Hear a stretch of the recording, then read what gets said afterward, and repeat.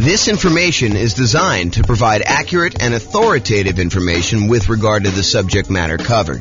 It is offered with the understanding that the presenters are not engaged in rendering legal, accounting, or other professional services. If legal advice or other expert advice is required, the services of a competent professional should be sought.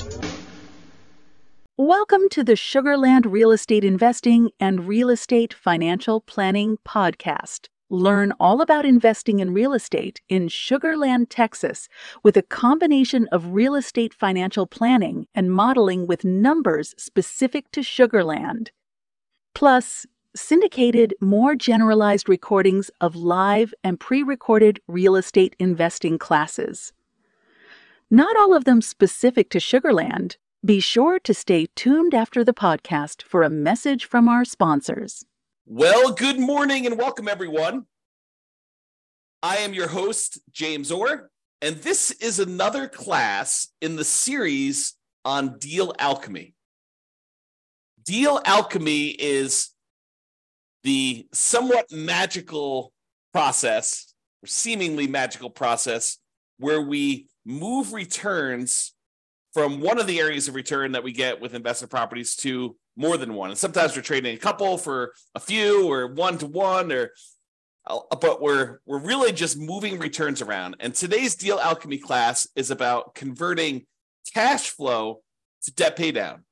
And you're like, what? Wait a minute, James.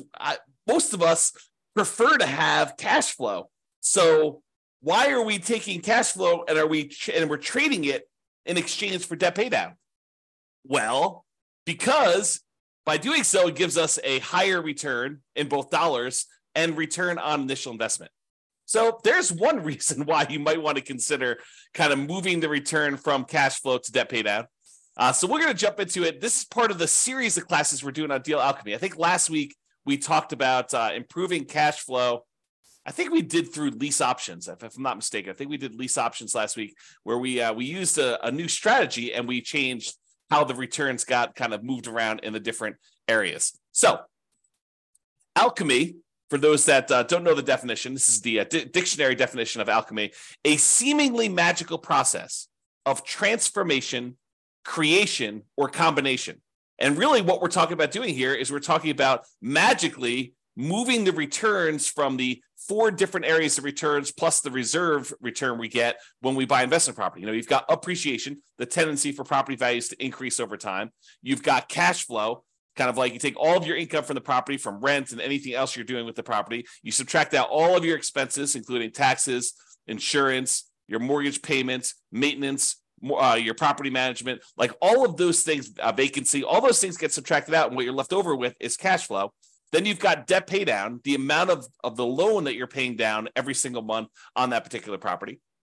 And then you've got the tax benefits of owning the property. The cash flow from depreciation is what we call it. And then in addition to all of those, in order to prudently make an investment in rental property, we do need to have reserves. And so when we have reserves, we could take those reserves, we could set those aside.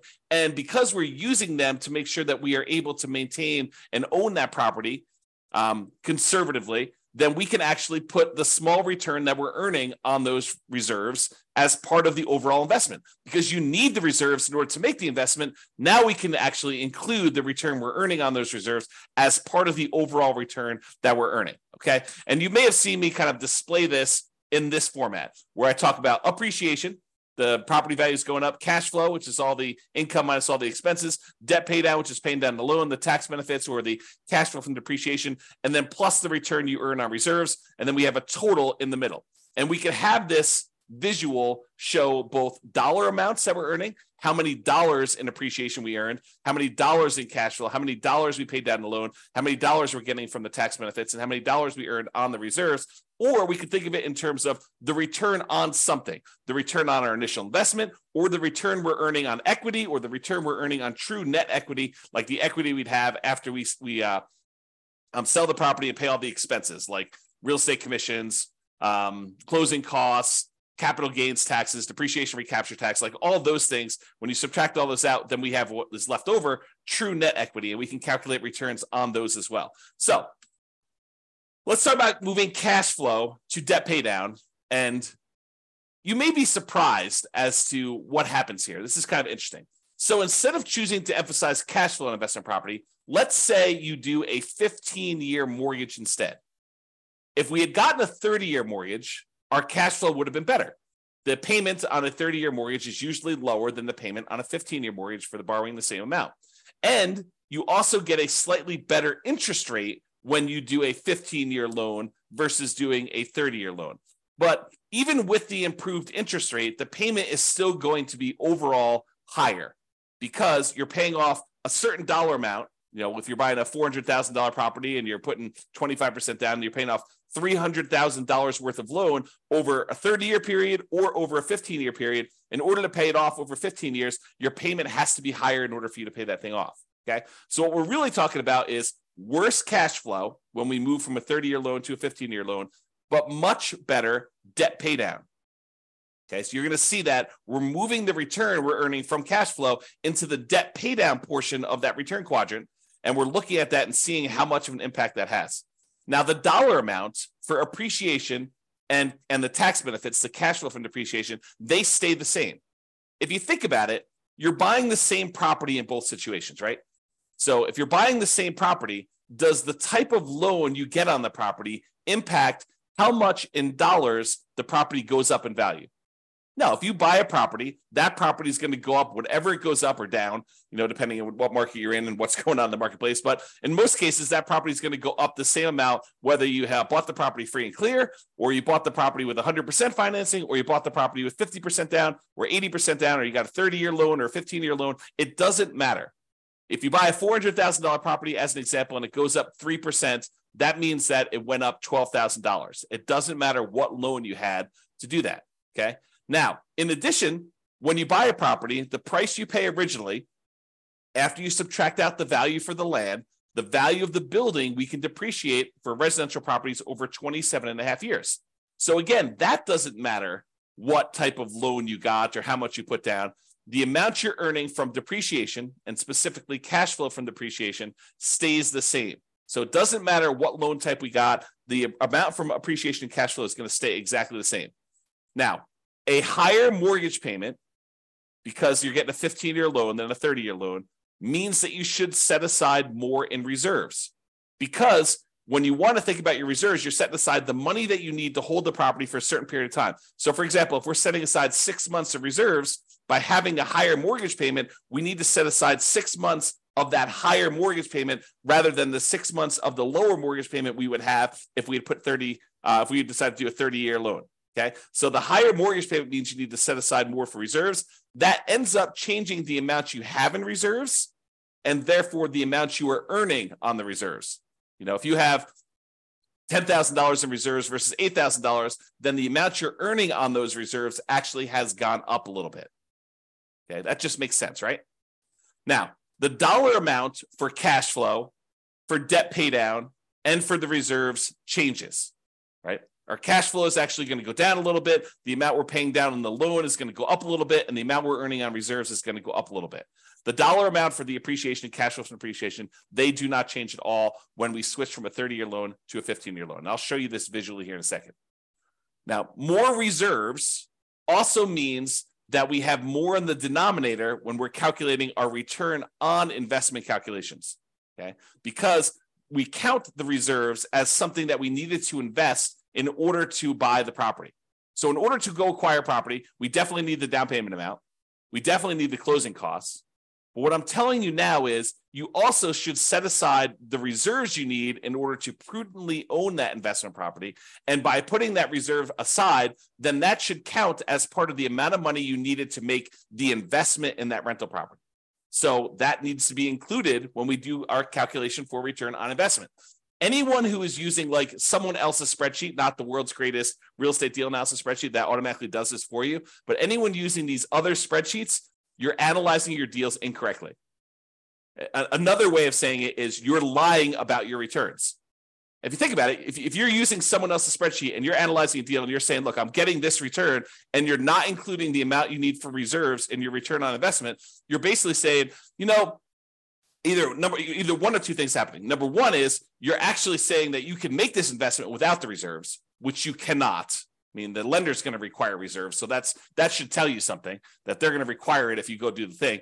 And that you think that you can make this investment safely without having some money set aside for reserves in case there is any type of vacancy, or you do need to make some repairs on the property, or there is some CapEx or something like that. So we all know that you need reserves. So if you're not saying that you have reserves in here, then you're lying about your return. So you have to include the reserves on there in order to make a true calculation of what your return on investment is.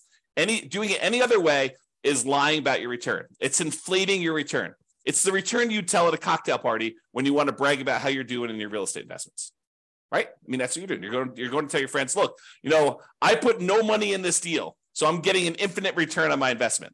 There is no way you can have no money in a deal because you have to have reserves. So you're always going to have something in the denominator. Okay?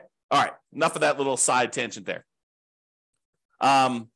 So what having more reserves means, you have more investments in your return on investment calculations. That means it's going to be a smaller overall return on investment for the same dollar amount. So in other words, the appreciation dollar amount, if it's $12,000 that the property went up in value, and now we divide by the return on investment, the investment part of that, if you have to have more in reserves, that means that the overall return on investment, the $12,000 divided by what you had to put into the deal, is going to be smaller when we increase our reserves. And we increased our reserves because we went to a 15-year loan versus a 30-year loan, which means that our monthly payment is going to be higher.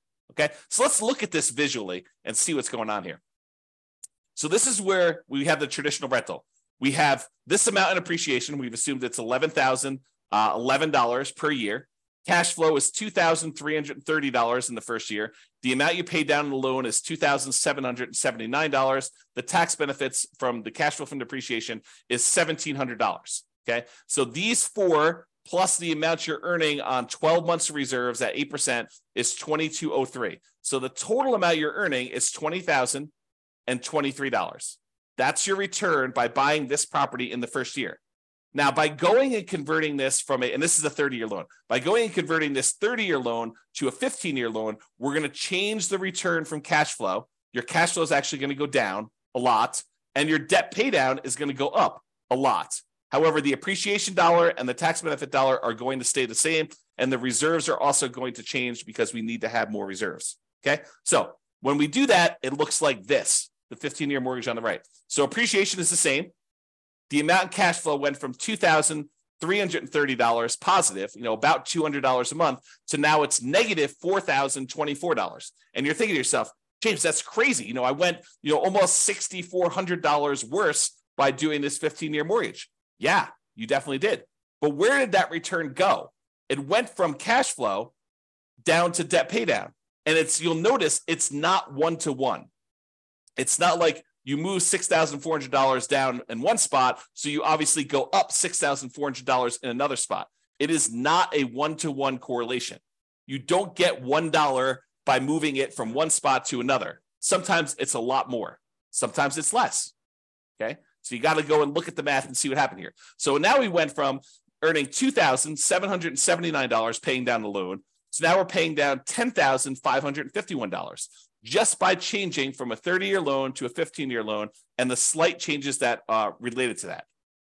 The one change that's probably most predominant is the fact that your interest rate is a little bit better on a 15-year mortgage than on a 30-year mortgage. Okay, so now the tax benefits also stay the same. They're both $1,700. And because we had to increase our reserves, we went from earning $2,203 to earning $2,762. Okay, so that's about $500 more. Now, overall, the return went from $20,023 for the entire thing, all 5 areas of return, when you had the 30-year traditional rental. Now it's going to be $22,000 even. So you increase your overall return by about $2,000 just by changing the loan. But the characteristics of the investment are very different, right? Is this when we talk about the return quadrants, a lot of times we talk about the 2 top ones tend to be market specific, market dependent, and they tend to be more speculative in nature. Do we really know that a property is definitely going up in value next year? No, we're speculating that we're going to see appreciation on the property. And if you came to the class yesterday, watched the video yesterday, I went through all the data for the last 133 years, showing you what the chances are of you seeing positive appreciation in the marketplace. Okay, so the top two quadrants are speculative. We don't really know what appreciation is going to be. We're speculating that it is going to be going up in value. It could go down. It could stay the same. It could go up. It could go up more than what we're estimating. It could go down more than what we're estimating. Really, we don't know. It's speculation. The same thing is true for cash flow. And a lot of people, especially newer investors, want to argue with me. They're like, no, cash flow is fixed. I know the rent I'm getting on my property, and I know the amount of my expenses. And I'm telling you, you do not. Rents change over time. Sometimes rents go up. Most of the time, rents go up. However, rents can go down. You could have gotten really lucky and got really high rent last year. And this year, because your tenant had to move out, you had a vacancy, your tenant got evicted right between Thanksgiving and Christmas, and you tried to re-rent the property between Thanksgiving and Christmas, and you did not get the rent you thought you were going to get, and now rents are lower. Or there were unexpected repairs on the property, and instead of having 10% set aside for maintenance, you needed 20% set aside for this year. Cash flow is speculative as well. Okay, so these two top ones are more speculative in nature. The two bottom ones are more certain in nature. The debt paydown one is a contract between you and the lender. If you make the payments as agreed, you get this return. It is not dependent on what the market does. The property values can go up and down. It doesn't matter. You're getting that debt paydown. Your cash flow can go up or down. It doesn't matter. You're getting this debt paydown return. So the bottom ones are more certain, less speculative in nature. In some cases, we would say they're as close to being guaranteed, in quotes, as you can get without them being guaranteed. Okay. The tax benefit one, unless they change tax code and they change how depreciation works, and they don't allow you to have the retroactive thing that you had, the grandfather you in on any properties bought before this date, unless they change that too, you're getting this tax benefit. Okay. That's a certainty based on tax code. So these two bottom ones are less certain. So what we just did by going from a 30-year loan to a 15-year loan is we moved away from more speculative returns to more certain returns. Now, sure, the cash flow can still change, right? This number can still change. It can get a little better, it can get a little worse. But this number is now more certain. So we've moved some of our return to being more certain than before. Okay? And the return on reserves, those are somewhat speculative as well, depending on what you're investing in, right? We've assumed you're earning 8% return on the reserves that you have, and that's you assuming that you're investing in whatever you want. In most cases, I think a lot of folks are going to invest in some type of index fund and have some type of ratio where they're going to keep a certain amount liquid in savings and then a certain amount in addition in backup reserves, where if they had to access it, they have the money available, and that's how you're earning that return. Okay? So if we look at those returns, that's what happens in terms of dollars. Now let's look at it in terms of what the percentage return on investment was. So before, the appreciation return was 8.97% return on investment. We took this $11,011 and we divided it by the amount of investment we needed to make, including the reserves, in order to get that dollar amount. And so it's 8.97%. The return from cash flow was 1.8%. The return from paying down the loan was 2.29%. The return from the tax benefits, the cash flow from depreciation, was 1.38%, and the return on your reserves was 1.79%, for a total return on investment with 12 months of reserves, that's what R12 is 16.24%. That's for the 30-year loan. Now, when we go to the 15-year loan, the return from appreciation and tax benefits, they do change, even though the dollar amount is the same.